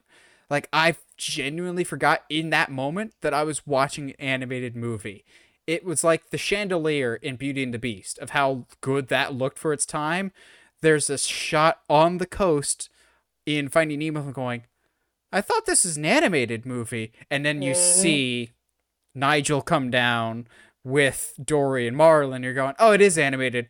But holy crap, those rocks and that water. Water is so hard to animate, but that water looks real. And the Mhm. overcast skies look so real. There's There's so times much. when you're watching anime stuff that you just forget that it's animated. And I love when that happens. Absolutely. I actually have two Disney movies that are not like superhero. Um, First of all, and you know me, this is not going to be surprising to you at all. I don't think it will. Anyway, Treasure um, Planet. no, it's not Treasure Planet. I had considered it, but I was like, no, let's give some other movies some shine. Like we talk about these sometimes, but not often. Um, the paper lantern scene in Tangled, Oh, it's so especially gorgeous. especially when they do, it's a, I think it's like at the beginning of the song, where it's a wide pan and it's just the two in the boat in the middle of the shot, and the paper lanterns are just floating on around. It's like, oh dude, And it's first of all, reflecting in the water. dude, there's favorite song in the film, but regardless, like, Suck it, Frozen. This is the best. God, it's so good. It's It's so much so better than good. Frozen. Tangled is fantastic. Oh man, like everything's reflecting off the water. Every lantern is moving individually. Seeing the reflection of the lanterns in her eyes, and seeing her reflected in his eyes. Like I just, dude, this scene is fantastic, and it's like it's definitely the culmination of a lot of stuff. I mean, it's supposed to be, but yeah.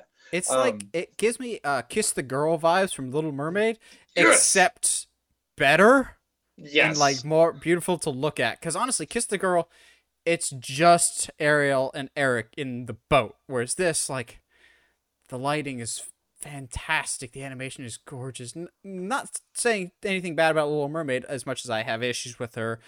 God, I hate the Little Mermaid so much, mainly because of my last name and the mispronunciation. But Arl? Your name you will Ariel? die, Josh. But oh god, Tangle is just a beautiful movie in general. Mhm. But that one scene, they're just like, oh, the grown men are gonna love Will. this scene too. you you That will weep. that dude in the villain bar is gonna be bawling his eyes out too. Well, he will anyway. He just wants to love. Yeah, I got a dream. your dream The sucks. other scene that and I'm gonna say this scene. It's gorgeous. There's a lot going on in it, but it's the point in the movie that locked me in. I was kind of like it when watching Coco. I was kind of like, all right, yeah, like I'm here for this. This is cool, I guess. And then, I mean, obviously, it's not for me in some ways, but it also is for me. But like when the first time he gets on that bridge and stops and looks up and looks surprised, and then they pan around and you see the entirety, and I'm pretty sure it's the only time you see the entirety of the city of the dead, and it's just all this smorgasbord of colors and buildings and just it's just so beautiful. And to me, I was like, oh, we're going there. All right, let's go on this adventure. Absolutely, I'm locked in. And like the way that when he moves across the bridge, and it's almost like they're leaves. It's just it's Coco. I know in general is one of those movies that is absolutely gorgeous, and some people really really like, and some people are like, okay, it's a thing that happened. It is a But gorgeous movie for sure. absolutely, like if we're doing like I just need a shot of a movie that's absolutely aesthetically pleasing and emotionally fulfilling. I definitely think Coco has a lot of that to offer, and that one of those scenes is definitely Yeah, that for me. I remember seeing that scene going, God, I wonder what the render time was on that export. Like, jeez. Yeah, absolutely. All right. Do we want to do Star Wars or horror next? We'll save superheroes for last. Yeah, obviously, because we're gonna have a couple of those. Yeah. Let's go ahead and get our. Let's get horror knocked out of the way. I have two horror. Okay, I got three. I have three horror. Unfortunately, I couldn't think of any shots from 1408 that really stuck out, or else we could put that in a jar. Yeah. I do have one that I think the movie's fine. Josh really doesn't like it, but there's no denying it's one of the most famous shots in all of horror history, and that's the final shot in the Blair Witch Project. The extreme close-up, because I don't mind it. I really don't. It's not scary, but I don't like it in the best possible way because it does make me anxious about getting lost in the woods, and that's I didn't think I was afraid of that, but watching them, I'm like, I'm getting anxious here and I don't enjoy this. But seeing the final shot of the Blair Witch, like, it's been memed to death of the extreme close-up of the person right in front of the camera. But just seeing that, you understand the entire movie. The fear in her eyes, the pitch black over her shoulder, using the negative space perfectly. You just, in that one single frame, you get what this movie's about. And in that one frame, you can tell whether or not this movie's going to be for you or not. It's not for everyone. I don't even know if it's for me, really. Also, they kind of did the same thing in Blair Witch, the new one. Mm-hmm. Which, that ending, I don't love the new Blair Witch. I don't think it's particularly good, but that final 15, 20 minutes are like poop your pants terrifying, and I loved it. But I don't know if the new one has that level of iconicness in terms of that final shot. Even then, the rest of Blair Witch isn't as iconic, I think, as that one specific memeable shot. Well, and that's because you can barely tell what's going on. Anyway, you ain't wrong, but what is unseen is often just as scary as what is seen. Yeah, you're not wrong. So we're talking about movies that, you just give me a movie that I absolutely do not like. I'm going to give you one that I know that I don't think you think it's as good as everybody else does. Elmo Goes to Groachland. Let's talk about Get Out. So is it where he sinks? Where he cries? Yes. Oh no, I'm talking about where he sinks into the black void. Oh no! See, like, that's cool. I think that's a cool shot. But yeah, when he's crying, I get that's the meme finally, shot. Yeah, I mean, it's super memed, and I understand, but like, I think Get Out, and that's the scene that comes to my mind. It's a culmination of like a realization for him and for us as an audience as far as what's happening in the film. And it's kind of sad and terrifying at the same time. It's definitely not the strongest. I wish I had gone and looked through some of the stills from Midsommar or Hereditary, because there's a lot of really, really, or even Vivitch, because there's a lot of really, really, really pretty shots in that as well. Wouldst thou like to live deliciously? Yes, I would. Thank you. That shot is like pretty iconic when it comes to like at least new age horror. Like, people say, hey, like, what elevated horror? Elevated. Stop. God, I hate that word. I hate that phrase so much. So let me ask you. It's like the Incredibles 2 meme. Math is math. Horror is horror. Horror. I need to make that a meme this now. Is elevated, guys. This is horror that's trying to say something. Guys, all horror is trying to say something. That's the point. That's the point of the stories. Come on. I got him. But yeah, so would you consider Ex Machina horror? Or would you consider it more of a thriller? Sci-fi thriller. Yeah, sci-fi thriller. All right, well, that's fine. But yeah, so the I personally, I don't know how you feel about Ex Machina. I I personally love really it. enjoyed it. Yeah, I it's love it. fantastic. It is also a very beautiful movie. Very weird as well. And I don't mean beautiful because there's a lot of nudity. No, like, there's actually like legitimately very No, obviously we're interesting and talking about composed. Oscar Isaac's beard. I see, like, he is so attractive in this movie. It like makes me question things about I myself. don't know, man. That like 70s jumpsuit that he's wearing, I'm going, that ain't it, Chief. But that That ain't beard, it. that's a beautiful beard win. In the words of Cinema Wins, that is a beautiful beard win.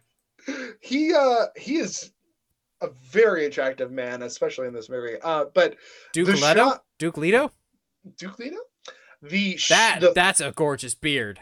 absolutely the shot that gets me though in Ex Machina. And there's a lot of really really cool stuff. But if we're going like with a snapshot of the movie, is this first? It's that first wide of the first time he goes to interview or big air quotes, interview the AI. um, I it's just such like, I don't know when the last time you watched Ex Machina. It is one of those movies like you watch once, Yeah, I don't maybe feel like every couple years. I love it. It's not like Prisoners where I'm gonna be like, I've seen it once, I'll see it Yeah, in maybe 5 to 10 years. Like I'd see it every 2 to 3 years, but it's not like one I need to go rush out and see unlike some other Alex yeah, Garland stuff. yeah. It's very heavy, but like in that fairly innocent beginning of like, how I'm just gonna come and ask this AI a bunch of questions. Wow, that's really lifelike. That's crazy. Wow, she seems actually kind of like human like. Oh, okay, that's interesting. How did you do that? Like that's so like the wide shot of that has her like speaking directly to him, and it has like the full picture of her containment and his quote unquote viewing room. Is it's just it's very pretty and it's very interesting, and it makes you want to like actually be like, okay, cool, I'm ready for this conversation. I'm very interested to see what's going to happen here. Halloween. That's where I gotta go next with this. My Yeah, other yeah. Halloween. But the problem is, anybody that's listened to this podcast for more than like an episode knows Halloween is one of the most important movies of all time for me, and I love the original. I love almost all the movies in the franchise, but looking at the original, I'm just like, there's so many good shots here. I almost put when Laurie thinks she's killed Michael. No, when she first discovers her friend's body and she's up against the wall and there's this black void, and all of a sudden the mask slowly appears over her shoulder right before he stabs her in the shoulder. That's Fantastic. great. But the shot I'll go with is when Tommy Doyle is trying to scare Lindsay Wells, so he's hiding behind the curtain. Lindsay, Lindsay, and he turns around so she wouldn't see him. He looks out the window, and he sees across the way. He sees the house with the porch lights on, and he just sees a black silhouette in the light.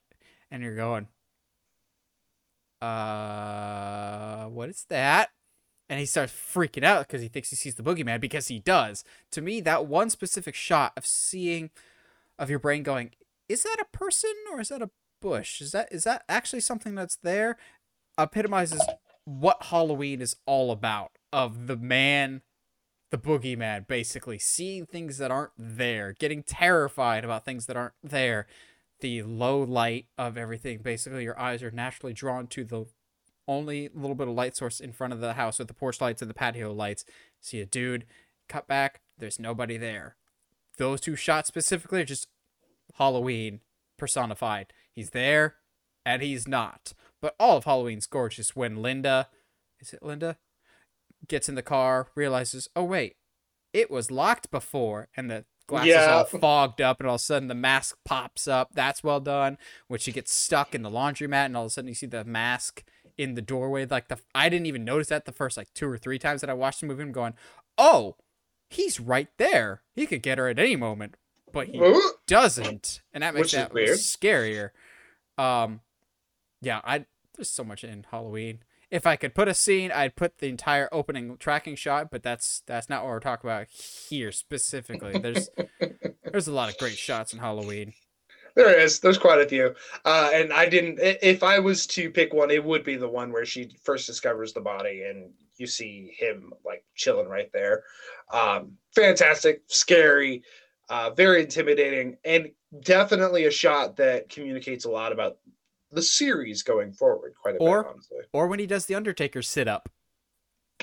Yeah, let's do that. Yeah, why not? Except I like it best when he stamps on a drone. I like it best in H2O when he knows he's facing the wrong way, so he has to scoot his butt backwards to flip over on camera because idiot guy doesn't know to land your back or your stomach, and purred at her during filming. I'm going, just why? If you haven't heard, the dude that played Michael Myers in H2O really did not get it. He had not seen any of the previous movies, so he's like, Michael's like, he's like a cat stalking his prey. So cats purr when they're about to attack. So he would like purr at Jamie Lee Curtis. I'm like, what is your problem, dude? Why are you weird? Why are you weird, man? Just stop being weird and fix your mask, because that's a terrible mask.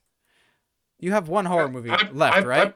Yeah. I personally prefer when Busta Rhymes does a spinning wheelhouse kick. That's my favorite Halloween moment. Trick or treat. Trick or treat. Like, that's such a great line. You can't deny. Mine is actually going to come out of left field. A movie that we don't talk about quite a bit, but that's more or so because there's no question that it's a good movie. Silence of the Lambs has some fantastic shots. Not where I thought you were going with that, which means I have an honorable mention, but you can say Silence of the Lambs because you'll agree with my other shot. Oh, I guarantee it. But there's a lot of really cool scenes. From when it's that wide facing in to Lecter's cell. Let's call it a cell. And he's like, you see everybody looking, and that whole conversation that happens. Good morning. Good morning, Clarice. The wide of the basement for Buffalo Bill. There's a lot of really interesting things. For me, it happens in the climax of the film. I've noticed that I like a lot of like the pinnacle emotional moments. It's when Hannibal finally gets his meal and it pans out and he's like enjoying the music. And there's a dead officer right behind him, and he's like sprayed out like a. Oh, I thought you were talking about the shot where he's sprayed out on top of the cage.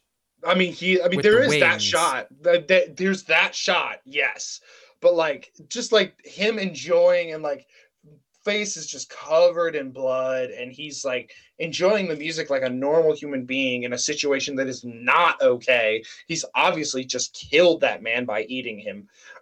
But there's a lot, dude. If anybody wonders, like, hey man, I need more screen time to get a better performance out there, my dude, Anthony Hopkins is like total of 15 minutes of screen time and got like 9 Oscars. Like, get out of here. So, I'm glad this jogged my memory, or else I would be genuinely mad when I listen back to this later. All I need to say is 3 simple words, and Josh will know immediately where I'm going with this. 1 hour photo. Let's go, baby. Oh dear God. So I almost thought the scene where we first see Cy's apartment and he's just sitting in a chair with a wall full of other people's photos, that's creepy enough, but there's a dream sequence that is so disturbing. It's not necessarily violent in nature. It's basically like a Walgreens or a CVS, which is scary enough as is, but it's pitch black, pitch white, actually. There's nothing in the aisles. It's completely clear. It's almost like that dream sequence when Harry Potter dies in 7.2. That he kind of goes to this like in between. It's a lot like that with Robert Williams in all white covering his eye. No, his eyes aren't covered. His eyes are closed. Cut to an extreme close-up. He opens them, and his eyes just start shooting out blood. And the red is the only color in the room, and it's all white. And it's such a hard cut and opening his eyes that you actually jump, and you are terrified. But at the same time, it's beautifully composed. It's contrasts so well. It's just all white, and then just red. Oh, it's brutal because the rest of the movie, it doesn't really fit in the rest of the movie, but it's No. so at least such an impression. And oh god, we screamed like girls the first time we watched it. We did. We got in trouble. I remember yes, that. we did. That was hilarious. Yeah, the 1 hour photo is like a very like, gosh, it's such a weird movie, and it's so. I don't know how to describe it in actual words. Like 1 hour photo is a rare performance from Robin Williams, and it's definitely like if you haven't seen 1 hour photo, which by this point I don't know how you haven't heard of it, definitely check it out. All right, so you want to go into Star Wars? Yeah. Let's So do it, I have dude. 3 Star Wars moments. Obviously, I don't like sand. That's got to be the best moment ever. Obvious. I mean, it's a pretty looking scene. No. It's not on my list, but honorable mention to begun the Clone Wars have. And you see the close up of one of the clone troopers, and you see the thousands upon thousands behind him. That's a cool looking shot. But for me, I'll start us off with the obvious one, Binary Sunset. You can, that is good, yeah. You can either have, there's 2 shots you can choose from. You can have the wide shot where you see the binary sunsets and you just see Luke with one leg up looking over the horizon, or you can see the close-up of him and you actually see his face looking off in the distance. Either way, you get the whole story from those 2 shots right there. I'm going to go, though, with what I maintain is the most underrated shot in the entire Star Wars franchise that doesn't get nearly enough love. I love The Force Awakens so much, and I think it doesn't get enough love because the rest of the trilogy didn't pan out, but Force Awakens still ends up being an excellent return to form for Star Wars. And while I have some issues with the final fight between Rey and Kylo, basically Rey just believe in the heart of the cards and wins, there's a great shot in the forest, though, when they're fighting each other, and they grab each other's hands while they're holding their lightsabers, and they start kind of moving around, and in one moment the blue lightsaber turns clockwise and the red lightsaber turns counterclockwise, and they're more or less complete polar opposites like you see in the picture here. They're opposites, and I'm sure that was intentional. It looks to me kind of like yin and yang, the 2 sides of the force. In that moment, it's perfectly balanced. It's a balanced shot. It doesn't last long enough, and I read way too much into it. I'm going, if you had to sum up Star Wars or want a cool looking Star Wars wallpaper, that's probably it. That's balance. That's the force, the light and the dark. Like that's so well composed. And JJ normally has some good looking stuff. He's not like the best, like doesn't have the best eye. His movies normally have some cool looking shots, like the ship coming out of the water in Star Trek Into Darkness. When it comes out, that looks cool, but normally he's more known for lens flares than cool shots. I love the shot from Force Awakens so much. I am with you in the love of Force Awakens, but there's a different shot in Force Awakens that I think I love more than that. It's the one... Rey holding out the lightsaber. No, it is the one where we find out Poe is alive and he's leading the rebellion to come save Han. Oh, and all the X-Wings come across the all the way. Oh. X-Wings come across the water.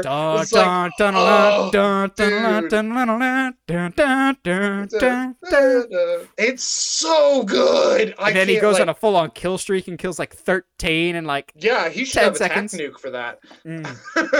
It's so beautiful though, and it's one of those like. We've seen ships come. We've seen ships fly into scenes. We've seen that kind of stuff before, but for some reason, having them skid along the water like that, and the ripple effect on the water. Oh, it's so perfect. To me, that's one of the best shots in all of Star Wars. How many other Star Wars shots do you have? I only have one more. Okay, so do I, and Josh has listened to the podcast long enough that he can guess what it is. So, Josh, what is my other Star Wars shot that I talk incessantly about? It's got to be from Return of the Jedi, when in the final fight when Luke's what would you call that, a tunic, flap opens up Nope. and it shows white as just as well Nope. as black.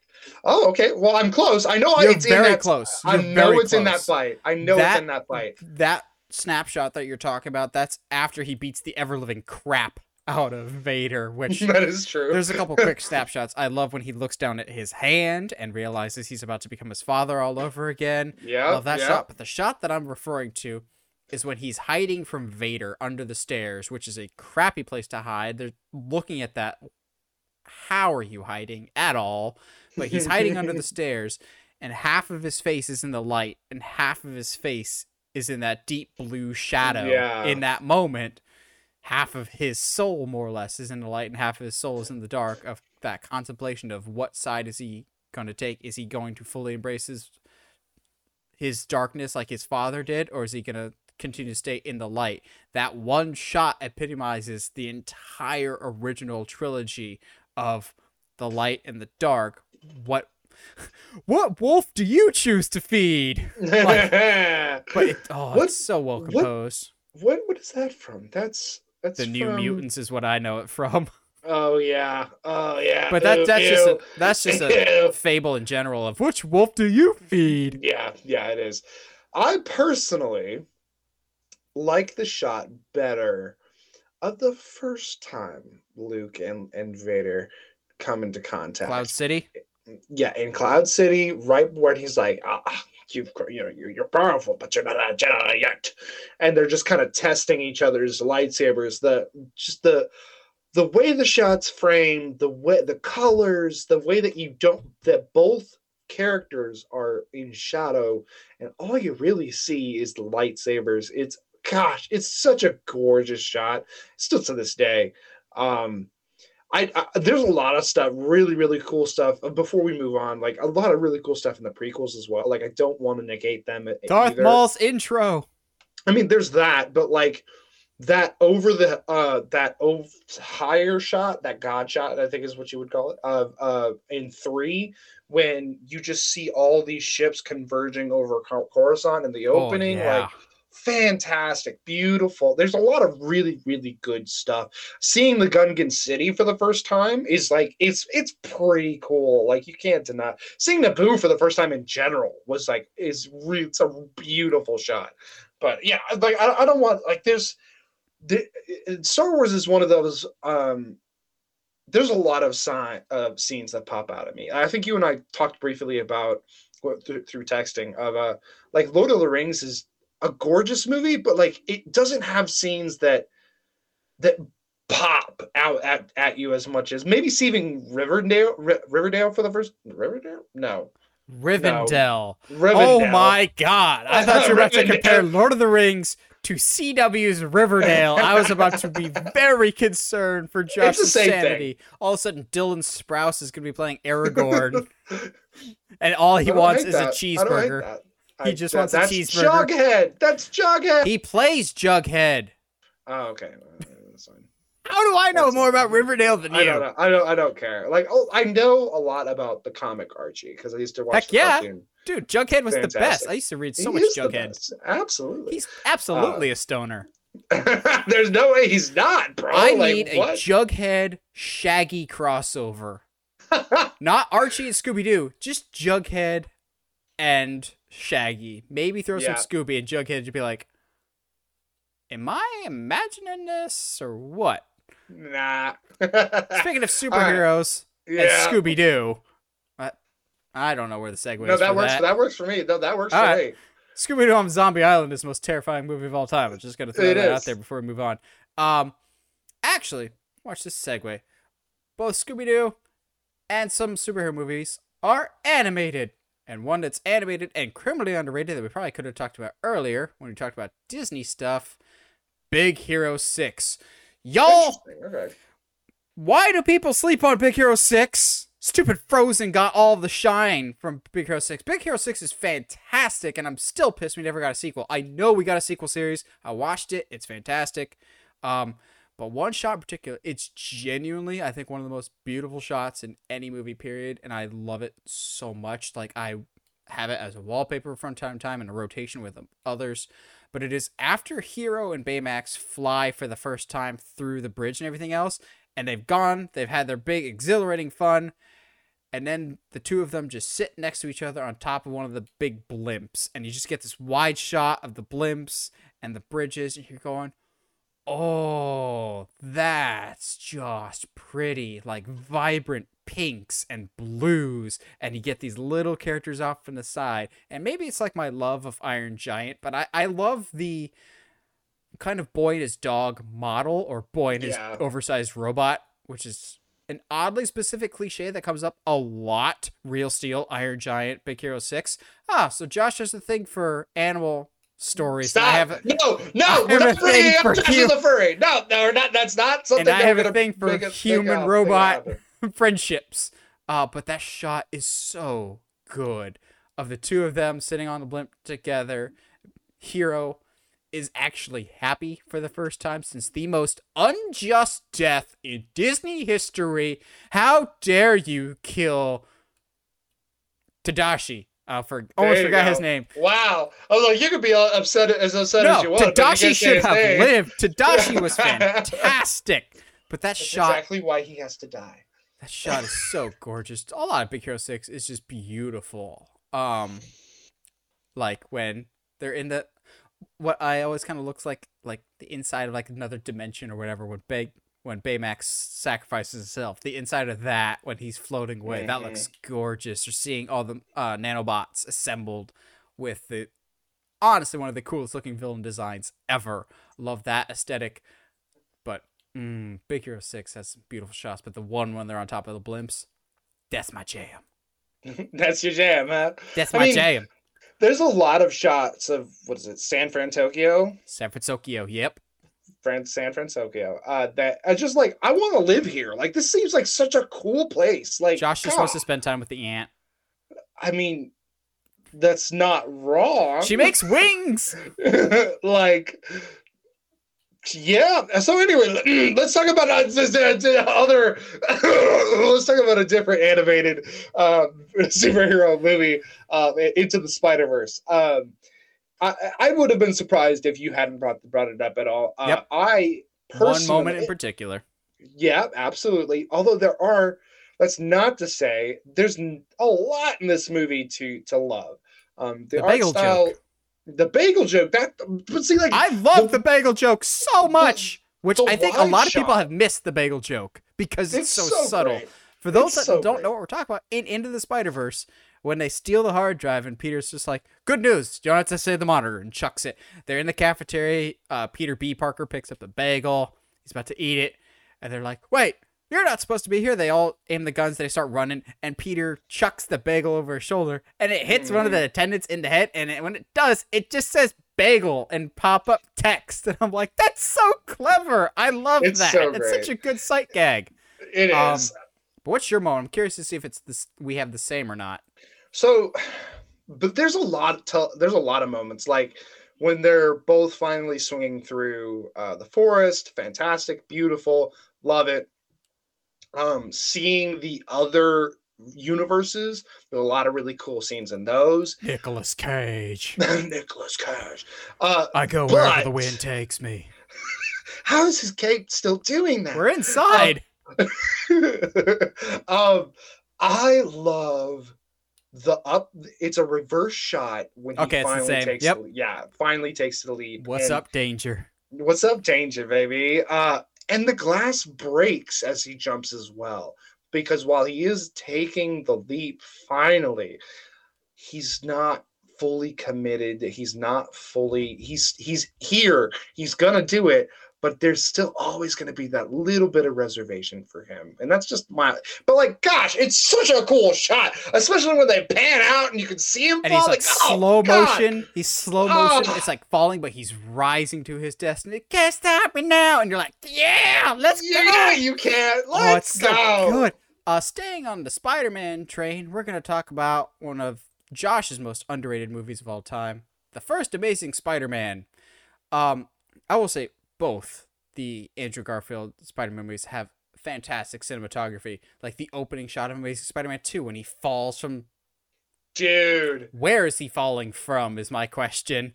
So here's the thing though. Like after playing Spider-Man, like the video games for so often, you just swing up and fall from places all the time. Oh, yeah. So just because you can, so I get it now. I would be lying if I said I didn't turn on Spotify when I'm playing that Spider-Man game. Go to the tallest building, put the Amazing Spider-Man skin on, just to fall and get that dun dun dun dun dun dun dun dun. I do wish they had the Amazing Spider-Man 2 skin in the game. Maybe in the next one.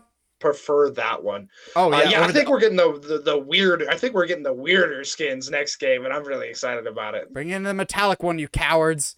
Yeah, I don't like the homemade basketball suit, but the one I'm specifically talking about is the final shot of Amazing Spider-Man when he's swinging towards the camera, and it's like a nice 3D effect. He's got the signature Spider-Man pose with the moon in the background. I'm like, ooh, that's Spider-Man. But also, I remember seeing it with my dad in 3D, and it's one of the first and only times I go, oh, wow, that's actually 3D. Well done. Like, it was popping off the screen. It was such a cool shot. Either that, or when he's in the little, the crane, and he's, like, getting ready to do the slingshot thing. Yes! Kind of steals a method from Luge, basically, and just springs out. I'm like, oh, that looks cool. But the final shot of Amazing Spider-Man, or honorable mention, No Way Home, just the final 2 minutes in general. Just take your pick with those. You can't. No. Freeze it. Freeze it when he's sliding on the rooftop with the snow, and we finally get to see the suit for the first time. All right. Or when all three Spider-Men are swinging together. That to me is the best. When all three of them start swinging in sync, I was like, "Oh, this is something I didn't realize I needed." I was so against this, but now I can't live without it. Yeah, absolutely. Going back to Amazing Spider-Man, for me, I think my favorite shot in Amazing Spider-Man, the first one, is when he is limping because he got shot in the leg, and turns and he sees all the cranes moving. I love that. Are you kidding me? It makes no sense. It doesn't make sense. How are they helping? How are they helping? Like, at least they're trying to recreate the New York loves him like they did in the first Spider-Man. The only difference is that had more emotional resonance because it was right after 9/11. And also, they're actively throwing stuff at Green Goblin to distract him. If those cranes aren't there, he just webs the side of a building, which is already there. Like, this isn't a big thing. This isn't a big payoff. They're not actually helping. They're just like, we helped too. That's like putting your name on a group project and saying you did the work. They didn't actually do anything. I think what's crazy to me about the craziest thing is the dad or whatever that is like starts that whole thing. First of all, the only thing I had seen him in before that movie was Criminal Minds, and he plays like a really terrifying killer. Like, I was like, is he bad? I don't get it. Is he gonna kill somebody? What's gonna happen here? Oh man. But yeah, like I appreciate you acknowledging my Amazing Spider-Man. It's cool. That cool shot. Now let's continue acknowledging Josh. By acknowledging what was, until recently, his favorite MCU movie, Thor Ragnarok. Okay. It was your favorite. I know Shang-Chi is your favorite now. Oh, yeah, absolutely. Thor Ragnarok. That's not even that. It's not a conversation. That's not even a question. Thor Ragnarok has one of the coolest shots of all time when Thor realizes you're not the god of hammers. You're the god of thunder. And brings the whole lightning down. And then the shot in particular is the slow-mo shot of all of the undead armies of Hela trying to crawl over themselves as Thor is, like, slowly descending down with Immigrant Song by Led Zeppelin playing in the background. You're just going, that's a gosh dang painting right there. That looks like old school paintings of, like, armies going at a god, because that's essentially what it is. And I remember in that moment going, that's one of the coolest shots I've ever seen in the MCU, because it doesn't look like something shot in the MCU. Because as much as I like the MCU, it doesn't always have the best cinematography. Yeah. It's very pedestrian at times. Well, I have another moment that we'll talk about, but like that one in particular, I'm going, oh, did you accidentally let Zack Snyder on set for a day and he shot that? Because it's in slow motion and it's a God shot, and gosh, does Snyder love those. But that one shot, I'm going, ooh, I love V Ragnarok. Yeah. But that seals it right there. That's a take your breath away moment. That's cool. I see that shot. I like that moment. Nice That's shot. a nice moment. It's crazy though, because like I agree with you though, because when thinking about the Marvel universe, there's not a lot of shots that immediately pop out to me. Obviously one that I think we're both leading to that is like the culmination, but there's a shot that like I don't know why it's stuck with me for so long, but in Black Panther, when Killmonger takes over and burns all the flowers, and he's standing there in that temple, like all on the flames, like just like, yeah, like screw all of y'all. I was like, this is literally like, that was the moment for me in the movie where I was like, you know what? I don't know what this means for the world, but I don't care if Black Panther comes back. Killmonger's my dude now. Like, I don't care. Like, I know he's a villain. I know you weren't like, alone in that. Yeah, like he has so many good points and such an interesting character. Like, and that moment, I was like, oh, and he's cool? Okay, cool. Yeah, we're on board. Let's go. I got 2 more. How many more you got? In total, 2. I have 1 DC and 1 Endgame. I mean, same. I wonder what Marvel movie you're talking about, and I wouldn't be surprised if it's the same moment. What's your Marvel moment? Endgame, obviously. It's the when Cap is facing down Thanos' army. That big wide. It's impossible to not like that shot. It's such a cool shot. It feels like a Renaissance painting at times. Like it's so cool. I know some people will be like, oh, but like when Cap gets the hammer, yeah, that's a cool moment. But in terms of like basically personifying what makes Captain America special and makes him the guy in the Avengers is that shot of would I have liked to have seen I could do this all day when he's facing down Thanos? Yes. But I think that image basically tells that story without saying it, of tightening the shield and seeing all these armies completely covered in darkness, but seeing the one ray of light finally coming through because, okay, all seems lost, but there's still at least that little sliver of hope out there because Cap refuses to die and refuses to give up in that situation. They have the high ground even. Like, it just looks bad for Cap. Don't do it, Anakin. I have the high ground. Portable high ground. So good. But that shot is so beautifully composed with colors, with the light source. That's a masterpiece right there. Going, ooh, that's a gorgeous shot. Now I'm very curious to hear what your last one, your DC one is. Oh yeah. So real quick before we leave that moment, it is one of the only shots from the Marvel universe that I would be willing to get a giant like poster of and put it up on my wall. Like I'm just thinking of like a big like 5x10 of just like that's like, oh, that's so gorgeous. Anyway, my final one is not from any of the Snyder movies because like those aren't pretty movies, but they're just they don't sit with me, man. He shoots well. Yeah, absolutely. But the one that I continuously come back to, and we talk about this movie fairly often, Batman Begins has a lot of really, really good shots.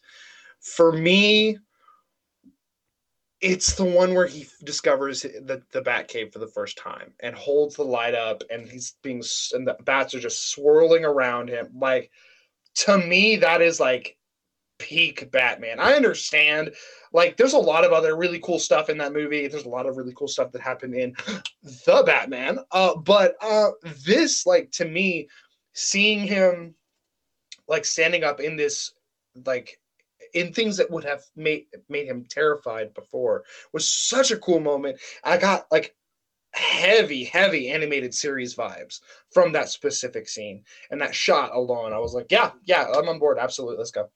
So my last one is actually from a Snyder movie because he does do some cinematography. You'll understand why.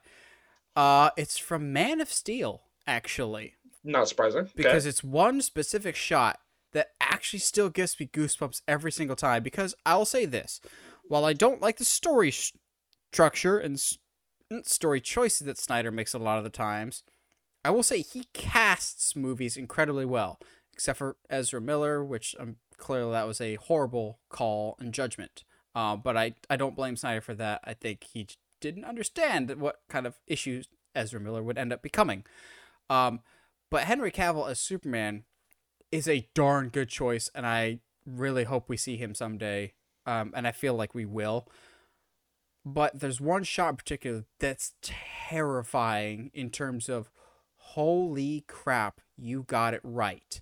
And it's when the World Ender is plopped in the middle of the ocean, and it's basically like, since it's from Krypton, it weakens Superman. So he's trying to fight against it and everything else. He's getting beat down, and he like has his arm up. He's struggling to get the energy to fly up, and we get a tight shot on Superman's face. And for a brief second, the pressure and the air is like distorting his face. For a brief second, if you pause it, the frame at just the right moment, Henry Cavill's face turns into Christopher Reeve's face, the actor that played the original Superman. It is terrifying how close he looks like Christopher Reeves in that moment. Most of the movie, he looks like its own separate Superman, like a new interpretation like it's supposed to be. Whether they did some digital touch-ups or whatever else, one specific second, if you pause it at the right moment, going, holy crap, that's Christopher Reeve. You nailed this casting. And I still think they did acting-wise. They haven't fully nailed Superman as a character, but in that moment, if you pause it just the right moment, holy crap, that's Superman. Now, I think that scene could have been done better if we got a Paul Kent of narration in that moment going, you're gonna have to decide what kind of man you want to be, Clark. Good character or bad, he's gonna change the world. Or some form of Paul Kent narration I think could have been better served in that moment. But in that moment, so cool. Pause it at just the right second going, he looks exactly like the other guy. That's terrifying and cool at the same time. Yeah, no, I agree. I completely agree. There's a lot of stuff though in Man of Steel that's pretty gorgeous to look at. And that is definitely one of. I definitely still feel like that should have been more of the like main like threat, quote unquote, that wasn't Zod. But you know, we can have two giant robots. That's fine. Whatever. But yeah, like fantastic, beautiful. I will say wouldn't be surprised if it was a digital touch-up and that was not an accident and they did that on purpose and just, but whatever. Fantastic, beautiful moment. I love cinematography more than I thought I did. When we were making this list, I was like, and at one point it was like approaching 30 scenes. And I was like, I can't do this many. I have to like whittle it down. There's no way. Gosh, movies are gorgeous, and it's one of the main reasons we watch them. Wow, that's a surprise. Yeah. Well, what did you guys think? What are some of your all-time favorite like snapshots from movies that just made you feel that you felt like they told the story? They were just beautiful to look at. You'd set them as wallpaper, whatever else. Let us know in the comments below. Always like hearing from you guys. If you like what you hear and you want to hear more, subscribe to us on whatever audio platform you're listening to us on, whether it's iTunes, Spotify, Google Podcasts, or YouTube. And if you haven't already, subscribe to us on YouTube. Help us get to 700 subscribers. That's our goal for the end of the year. So help us get to 700 subscribers. And as always, stay sharp, movie guys and gals.